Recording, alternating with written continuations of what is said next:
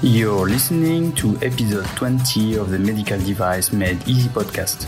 Welcome to the Medical Device Made Easy podcast. I am Mounir Lazouzi, a medical device expert specialized on quality and regulatory affairs. My mission is to help you learn how to place a compliant medical device on the market. For that, I'll share with you my experience and the one of others on this podcast. Are you ready for your dose of regulation and standard today? Okay, so let the show begin. Hello everyone, just before to start this new episode of the Medical Device Made Easy podcast, I just wanted to ask you a small favor. Can you please go to one of your preferred platforms like iTunes, Google Podcasts, Stitcher, Spotify, just to provide me a review if you like what I'm doing on this podcast. It's really important for me because it helps me to rank and also to be discovered by more people. And also, if you want to get notified for any new episodes that are coming, so please don't forget to subscribe on those platforms. Also on the YouTube channel, because then you can get all the information directly. So thank you very much, and I hope you will enjoy this episode. Welcome, EasyMed Nation. So today we have a new episode of the Medical Device Made Easy podcast. And instead of talking about regulation and standards, I invited somebody to explain us some new technologies. As I mentioned on a previous podcast on MedTech Future for 2019, I mentioned one of the items, which is blockchain. And today I wanted to have somebody to explain to you what is exactly blockchain so that you can really understand it and not be afraid of this word and not say what's exactly that. And also be able at the end to know if how you can regulate this technology or what are exactly the possibilities of this technology in the future. So I have invited for that Khurram Malik, and he will explain us everything. So Khurram, say hello to everybody. Hi everyone. So Khurram, just for all the audience to know you better, so can you introduce yourself and then we can go on the rest of the questions? Yeah, I'm a business strategist, so that normally incorporates a number of things. Normally, if any business that wants to get 10 times bigger than they are already, my job is to help them get all their ducks in a row. So the operations, the strategy, the finance, and then that usually requires investment to help them scale further. So I then help them get the investment and help them scale the business. But in terms of what we're doing today, the other aspect of that, what is important is obviously that when you're working on business strategy, it's important to understand what the market landscape looks like. And that in this day and age, obviously, technology is really important. The blockchain is something that's kind of melding technology with business. So my job is usually to explain to the leaders of organizations what blockchain means to them in terms of what's relevant to what we're speaking today. Great. So, can we say you are an expert in blockchain? I don't think that would be entirely honest. If we were to say I don't think anybody is a real expert on blockchain. It's too new. But you could say that I'm an expert in explaining to companies what blockchain is and how it might be able to help them in terms of their business model or where they want to go, in the next 5 to 10 years. So you could say that. But I'd be wary of anybody that said they were an expert on blockchain right now. Yeah, it's true. When a new technology arrives, it's a bit difficult to know everything. Everybody is an expert then. Everybody can be an expert on the new technology because everybody knows about it, if I can say. Okay, what else about you? So where are you living now? I'm in London, UK. Okay. I've been doing business strategy now for about 5 years. I had my own IT company about 10, 15 years, well, it was about 20 years ago now. Okay. And that was a computer company. It was at the height of the .com boom. So I had that. I've run a couple of other IT companies since, but I decided to go into consulting. I've helped a lot of startups around the globe. I'm also an author as well. So I did write a book, which was for a faith-based community. I'm a huge evangelist for entrepreneurship. I'm not an expert on the medical device industry. I have to be honest about that. But I have to work with multiple industries. So food, restaurants, catering, fashion. My job is just to really help any industry, just go into a business and help any industry, just help them understand the landscape that they're in or the technological challenges and stuff. Yeah. And when we talked on the pre-talk to prepare this podcast, We mentioned that I knew that you were not an expert on medical devices, but there was not a lot of expert on medical devices that were, I can say, coming to explain about blockchain. But you were also preparing some kind of example that we can do for medical devices. So it's something that we can really look at practical examples where blockchain can help medical devices. Okay, just a question that I'm asking usually people. So just to see what are your mentality or what exactly you are doing on your free time. So which book are you recommending people to read? I would I've actually can I mention two? Is that okay? You can. The one that a business or a work related book is Essential Drucker by Peter Drucker, who's this management scholar that sadly passed away a few years ago. I have found that book is still incredibly relevant today, maybe more relevant than when it was written. And it was written in the 50s. Okay. It was written for the 50s, but I'm finding that exceedingly relevant even today. Whether you're an employee, a business leader, a manager, whatever position you have in an organization, I think you'll find that book very, very relevant. So it's mainly for management, for leadership. This is that? It is mainly for management and leadership, but I think even if you are in only an employee position, I think you'll find it still very useful. I think so anyway. Okay. So that's where career or work is concerned. In terms of in the personal life, I have to admit I'm not somebody that I've not read fiction for 25 years. I don't like novels. I don't like anything that is even remotely romantic. But somebody gave me 40 Rules of Love, and it actually blew my mind. I couldn't put it down. It's actually genuinely very, very interesting. I genuinely couldn't put it down. I thought it was going to be this really mushy, chicky flicky type of book that's not going to be of any interest to me, but it really drew me in. It was a really powerful book. You remember the author of the book, or? Yeah, Elif Shafak. So that's Elif. She's done a TED Talk as well. Okay. But the book is phenomenal. I'll put both books on the show notes. Then people will choose if they want to read it or not. If they will see the summary, if it's interesting for them. So great. Okay, so thank you, Khurram. Okay, so let's move now to the meat of the episode and talk specifically about blockchain. Tell us, what is blockchain? Like we are a 10-year-old child. So if you can do that.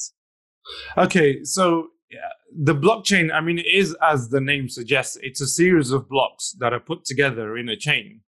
But what that blockchain, those blocks that come together in a chain are doing is they're serving as a database. So where you would normally have a database inside an office, or you would have a database, databases generally don't run on a laptop on its own, but it's multiple databases coming together in a chain. And where databases are normally private, this thing is public. It's out. This is a database that's out in the public. So when we are talking about database, it's like a server where information are stored. Is it that? It's a place where information is stored. It's a place where data is stored. So it's a base for data, basically, as the name suggests. But what the blockchain is doing, databases are normally inside an organization and are operating, behind closed doors or privately, or there's only an interaction that's taking place between the database and the consumer. But a blockchain makes that whole process more public. It's like the difference between having your own driveway in a house to having a highway which everybody uses, like a central highway. Everybody gets on the highway, right? So you have a private road and then you have a highway, like everybody's on the highway together. Yeah. And then you have multiple stops. You have like service stations and you have petrol stations and you have, so they're the individual blocks. Or you have junctions where you get off, and so people kind of navigate that kind of chain.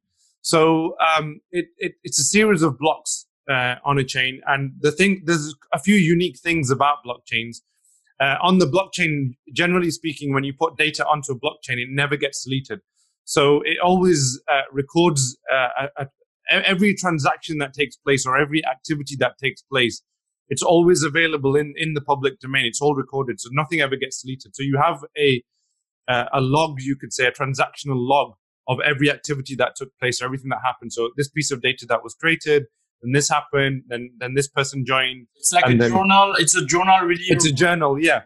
I mean, the more accurate term is actually ledger. So it's a ledger. It's a public ledger of a series of events that are taking place. And those events that are being recorded can be defined by the blockchain provider. Okay, but what is exactly the difference between a normal database and this blockchain that is in public, if I can say? Because we have also some databases that are in public, but it's not blockchain. So what is a point of difference between them? They have the blockchain has a series of rules. Like the data is encrypted.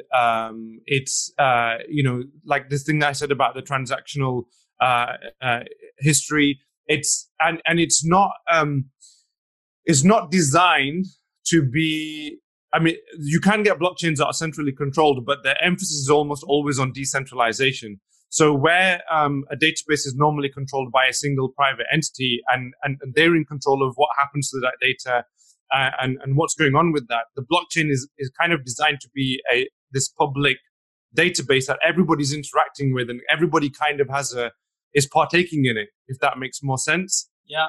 So as you said, in normal database, we have one person owning that. In blockchain, we have many places, if I can say, where we have this information stored. So the idea is mainly, if I understand well, that we are storing the information, but not at one place. As you mentioned, it's decentralized, so it's stored at many places. Is it the same information stored at many places, or is it a bit of the information stored, distributed on many places?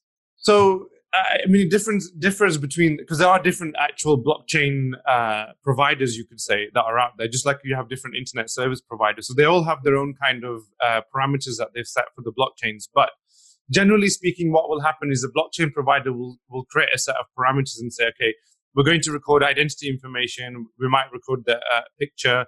In this instance, if it's healthcare, for example, they might record medical information, your patient record, if you have an ID of some sort, and every time there is an event that links to you, and you might consider an event to be some sort of healthcare transaction, whether you go to a doctor, whether you buy some medicine, whether you receive some medicine, whether you consume medicine, when you get medicine delivered, all of those would be considered. You could create parameters for all of those.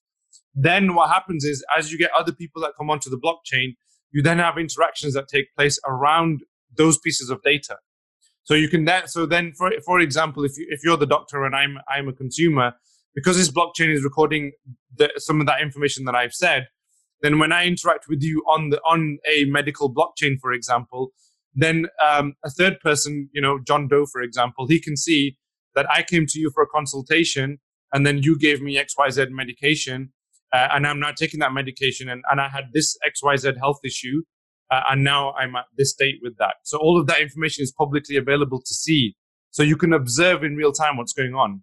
But when you are saying publicly available, just to not confuse people, so who can see that? Because if people can see my personal information, that I went to a doctor, that I've done this and that, there is a risk that, for me, privacy would be altered. So can you explain more that?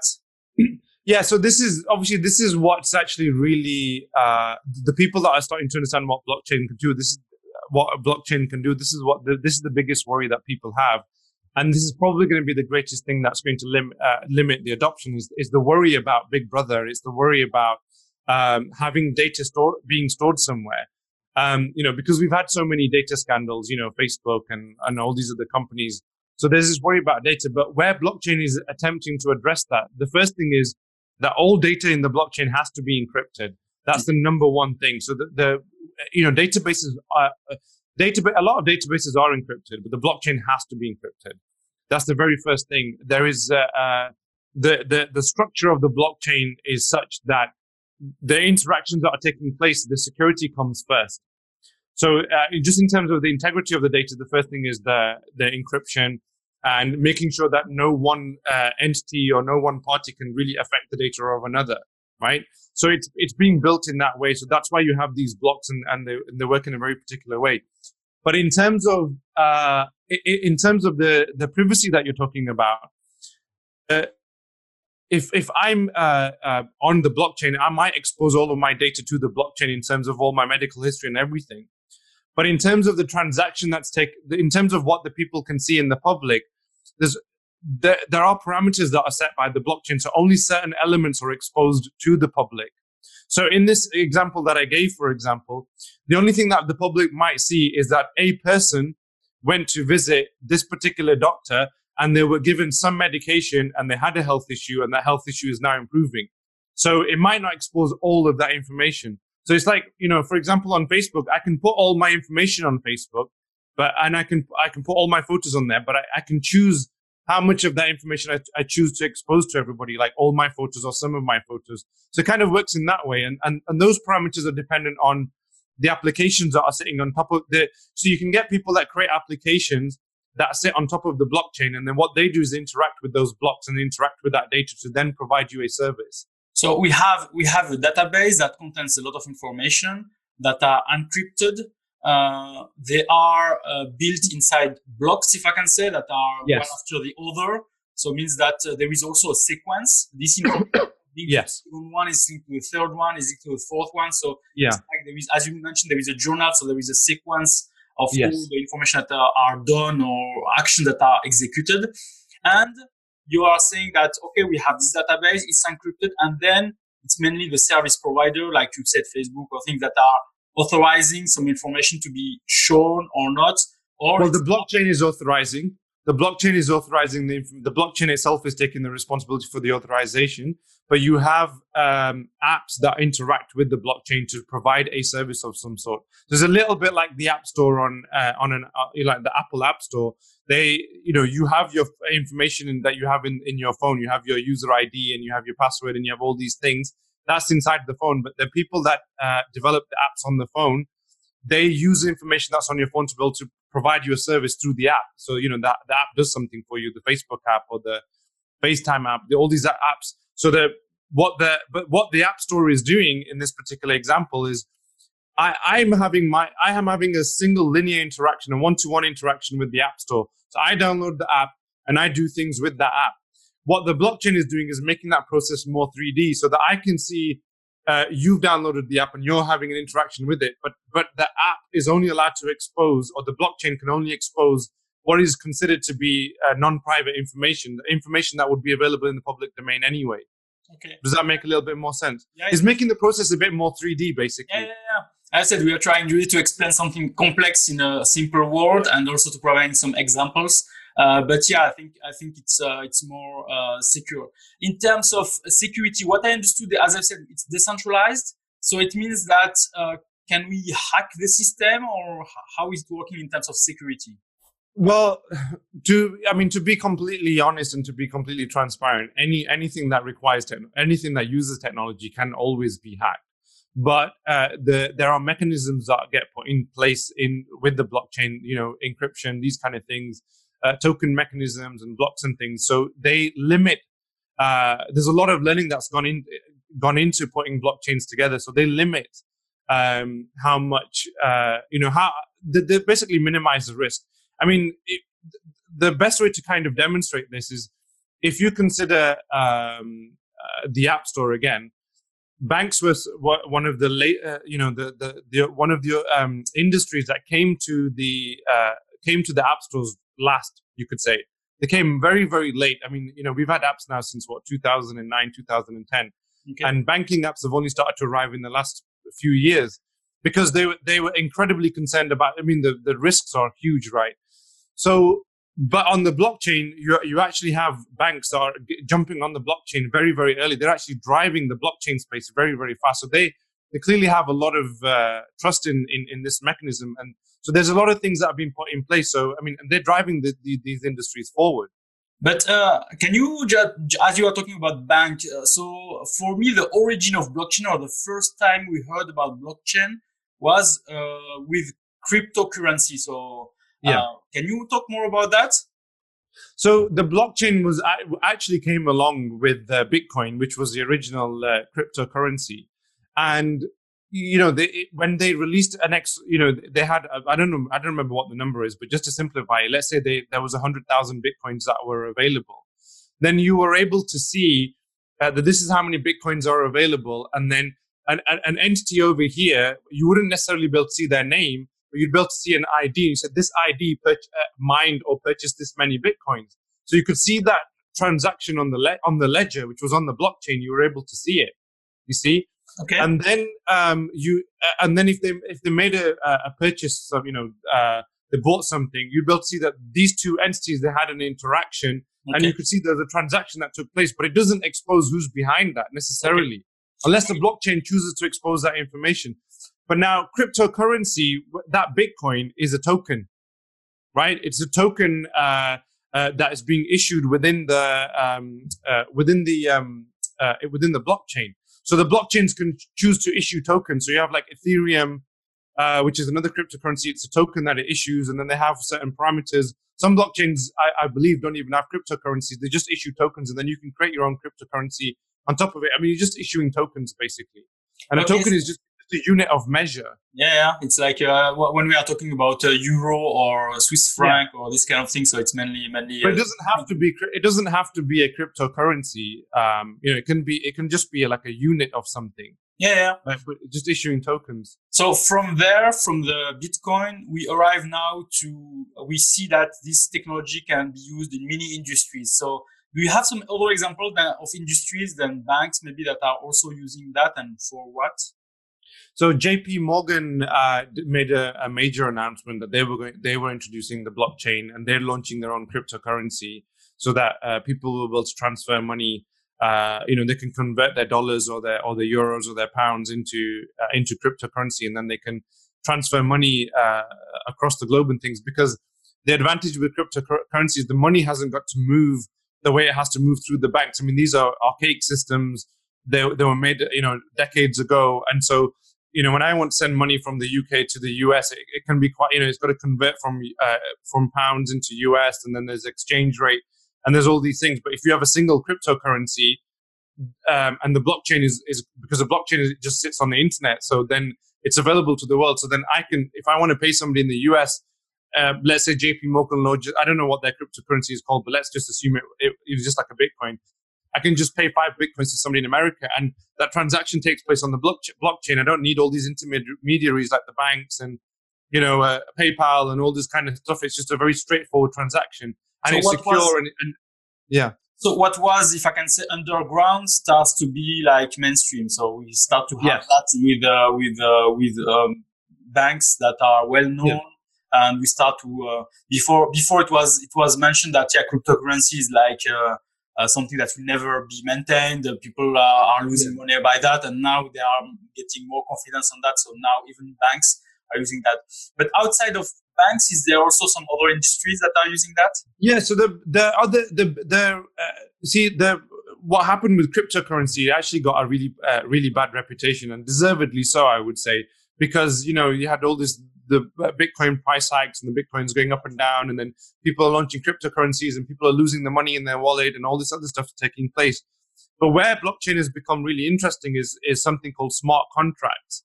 And what happens with a smart contract is that the blockchain almost becomes a broker in that transaction, right? So where normally, if I buy something from you, and like if I buy something on eBay, I buy something and then the item gets delivered to me. If I have a problem with the item, it's very difficult to prove whether I received the item. And it's very difficult for the seller to know, where the fraud is where that fraud in that transaction is taking place. But with smart contracts, what happens is everything is verified. So the asset that is being sent to me. So let's say I'm buying a laptop. You would take a picture of the laptop. You would have all the specs and everything of the laptop, and that asset would get registered on the blockchain. So it's all verified. Okay, and then when I buy that from you, I enter into a contract with you on the blockchain. It's a smart contract that I'm entering. And so that when that person ships that item and then I receive it, you can see the chain of that whole transaction that's taking place. So you can see everything that's happening. And so if there's some fraud that's taking place, either some foul play either on your side or on my part, it's all available to see within that public domain. You can see everything that's taking place. So it's very transparent. So with that, it minimizes the chance of fraud taking place. So that then creates a lot of acceleration, a huge amount of acceleration, because then I'm not waiting for eBay or Amazon or Uber or any of these big platform providers. I'm not waiting for them to be the trust broker in this process, because otherwise, normally I have to enter into a dispute. If I buy something with you on eBay, eBay then has to be the mediator, right? So then eBay then has to verify, did I receive the item, and then make an assessment, and then they have to, did you send the item to me? And then they make a decision. So both of us are at the whim and mercy of eBay. Whereas with the blockchain takes out the middleman, because all that information is, the blockchain becomes the middleman, but it's run by a machine. So there's no foul play there. There's no human error or human judgment taking place. Okay, so as you said, it takes the place of the middleman. So it's like a computer that we can trust because of the security that we have. So, and everybody is connecting to that. So Amazon or eBay connecting to that. The transporter is connecting to that. The customer is connecting to that. So all the information is stored inside, and we cannot manipulate this information because, as we said, we have a block. So it means that from one is linked to the other, so we cannot manipulate without seeing that. It looks really interesting in terms also of contract. I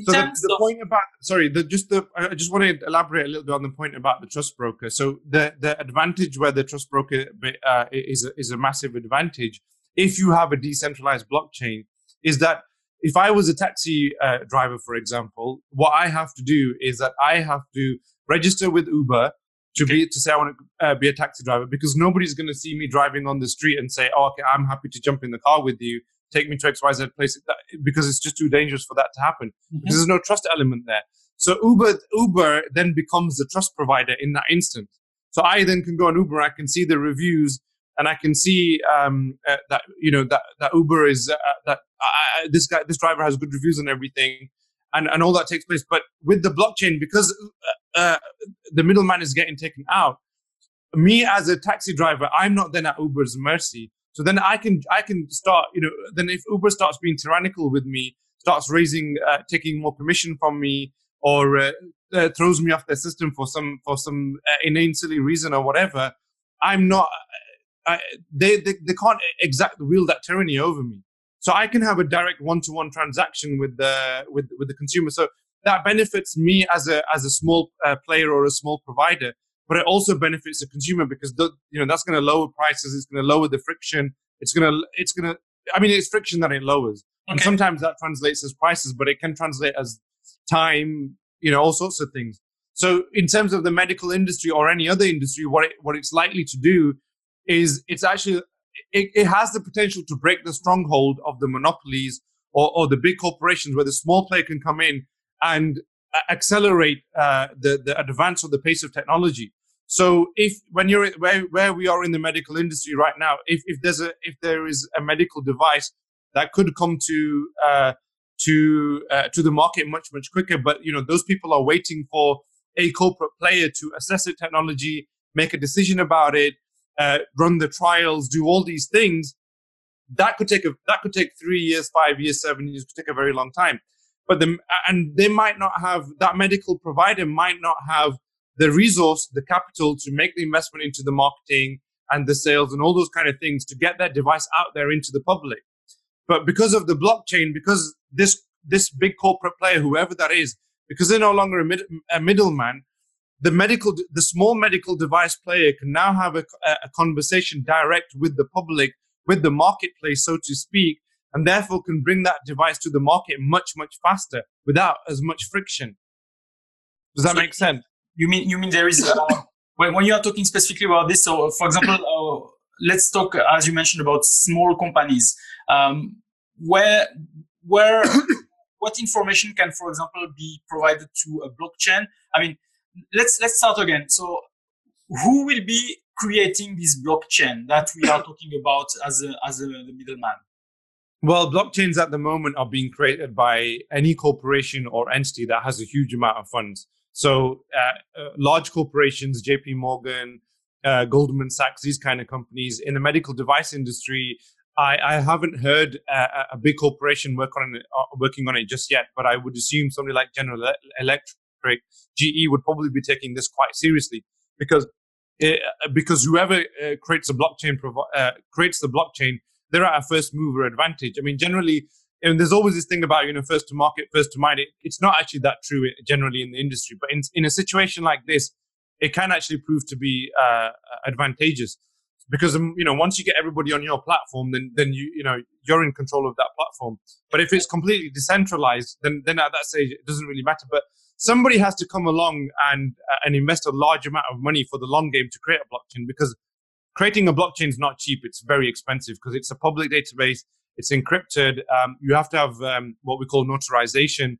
If I register myself on the blockchain, somebody has to be able to notarize my identity. And that generally can only be done by the state, by the government or by the state. So it requires a lot of, interaction with authoritative entities, right? So it's something that will be done by very big organizations. It's not going to be a small player that's going to create the blockchain, but a small player could create apps for the blockchain. So we can have, for example, a big player that is deciding to create a blockchain, but this blockchain it can propose this blockchain as a service to be used by a lot of other companies. So a lot of companies can connect to it, register information there. As you mentioned, without being connected with a big company or any other big player, they can all connect to the same blockchain to register informations there. Can we talk about, for example, as you mentioned about governments, as we have now currently the medical device industry, they are trying to build like a database called EUDAMED, where all the manufacturers will register their products there. The governments will see which products are registered. The notified bodies will also have a look at some documents that should be inside. I mean, there will be a lot of players that will be connected to this database, that we call EUDAMED. So do you think this is kind of a model where we can use blockchain? Yeah, definitely. I think that's where it's going to go, because if you have a healthcare provider, they need to be able to find manufacturers very, very quickly. They need to know we need this equipment to be able to provide our services. What equipment is good, what has passed all the trials, what's passed all the tests, what is really good. Normally, what you do is you then put a call out and you speak to a few people, and then they come in and you make assessments and all this kind of stuff. That thing takes a lot of time, and obviously in that time your healthcare provision could be suffering. But when you've got a public database and you have all this verification and the trust brokerage and all this thing in place, then it becomes really, really fast. It's like when you used to use the yellow pages to find somebody to like you want to fix your sink or something, because it's leaking. You go through the yellow pages and you try and make a few phone calls. You try and find somebody who can help you to fix your sink, but you don't know who's good and who's not. But then Google came along and created listings, and then they had reviews, and then it became a little bit easier to make a quick, you could make a quick call and make a decision. But that hasn't worked very well in a business to business space, right? In a B2B space. But with the blockchain, because there are regulatory requirements, all of that information, you need clinical trial assessment information, you need regulatory compliance information. There's all this other stuff that you need, but you can throw all of that into the blockchain, and then so the decision making can be data driven, and it can be very, very fast. It takes a lot of friction out of the process, which means the industry benefits as a whole. Okay, and I was also imagining, we have a lot of connections also between industries and some manufacturers or some suppliers, and as you mentioned, we have also the smart contracts, so we can also see this model between business to business to create contracts and to be sure that the contracts is signed and it's if I can say it exists. Yeah, and it'll become a much faster process because you don't necessarily have to have, normally when a contract is being signed, you got to go to a lawyer, and then there's a whole review process, and then it gets signed, and then what you can do is you can, like the way that I work with my clients, for example, I have a set of agreements, the objectives, and then you have deliverables, and there's all these things that you have to do, right? But those parameters of what a consulting engagement entails, those parameters can be part of the blockchain. And the blockchain, the blockchain is managing that contract for you. That's why it's a smart contract. So it takes a lawyer out of the process. You'd still need lawyers to put the contract template together, as in the parameters of that smart contract. But then after that, it's they don't need to be involved at every stage of the process. So we are mainly talking about databases. So it means that we are storing information there, information that is secured, that we can, if I can say, trust because of all the encryption and everything, that can be public, and that we can, within the parameters of the blockchain, we can see some aspects or some information or not. This can be also maybe interesting in terms of public health, where we are, if all the manufacturers or all the hospitals are putting information about some devices inside the blockchain, we can maybe get some statistics about the devices without knowing or without seeing the patients or without seeing the manufacturers or without seeing the thing. It's just to see, for example, how many patients do have a hip surgery, or how many patients did have this kind of disease, etc., and how many after putting a medical device were a bit better, or etc., etc. So this is also information. As soon as I call it we did call that, I think, before the big data or something like that, where we had the big database of information.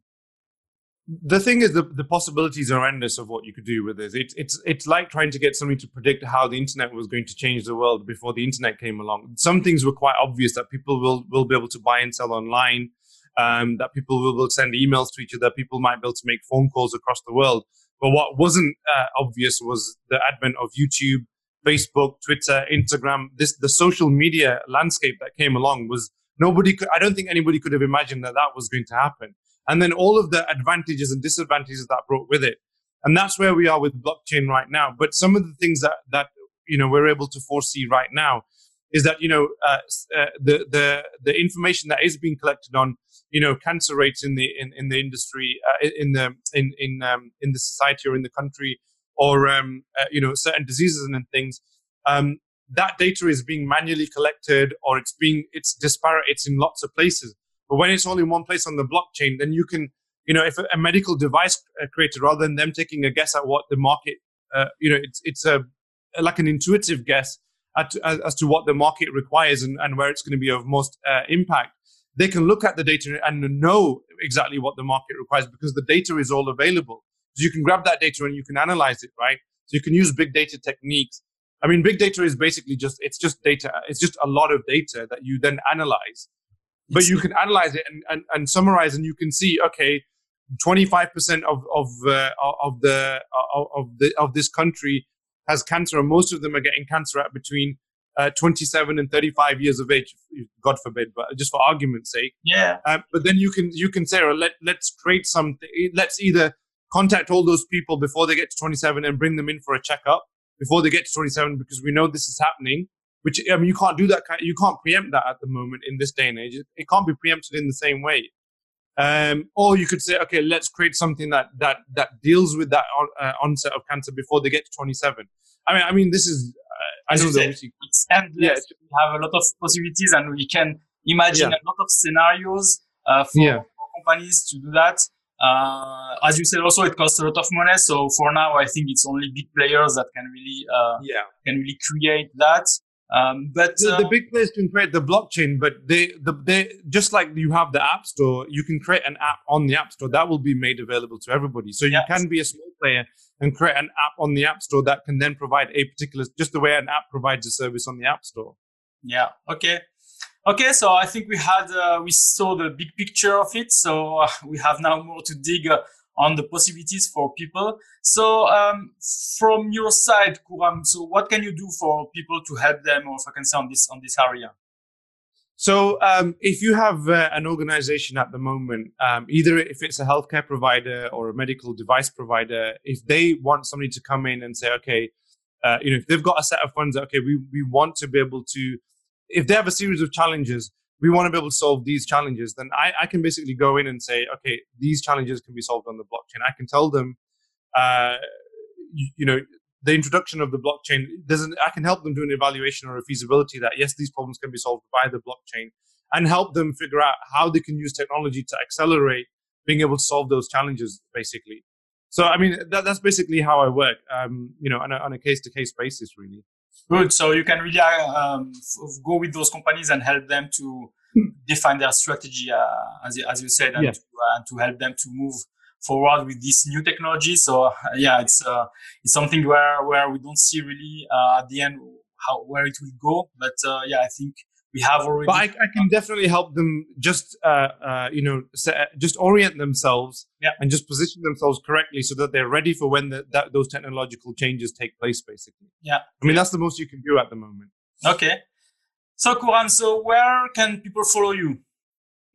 I think the best thing at the moment is still LinkedIn for now. So if people want to ask me any questions, I'm more than happy to answer questions. If the people want to inbox me directly, if they have a few questions or they have something that they want to run by me, I'm happy to answer. I'm happy to respond to inbox questions all day long. Or if they want to comment on this video, I'll obviously keep an eye on it, and I can respond to things. I'm sure there'll be more questions that people will have, and I'll do my best to respond. But LinkedIn for now is probably the best way to connect.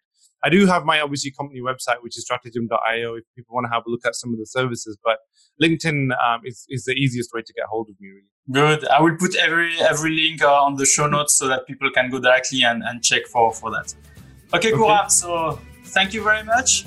And I hope that people will really move forward on this blockchain topic to learn more about it. Maybe not to create one, but just to know exactly what are the possibilities and to see if it's something that can help them on their business. Okay, Kura. So thank you very much. And, you're welcome. I wish you really a nice day. Okay. Au revoir. Thank you. Au revoir.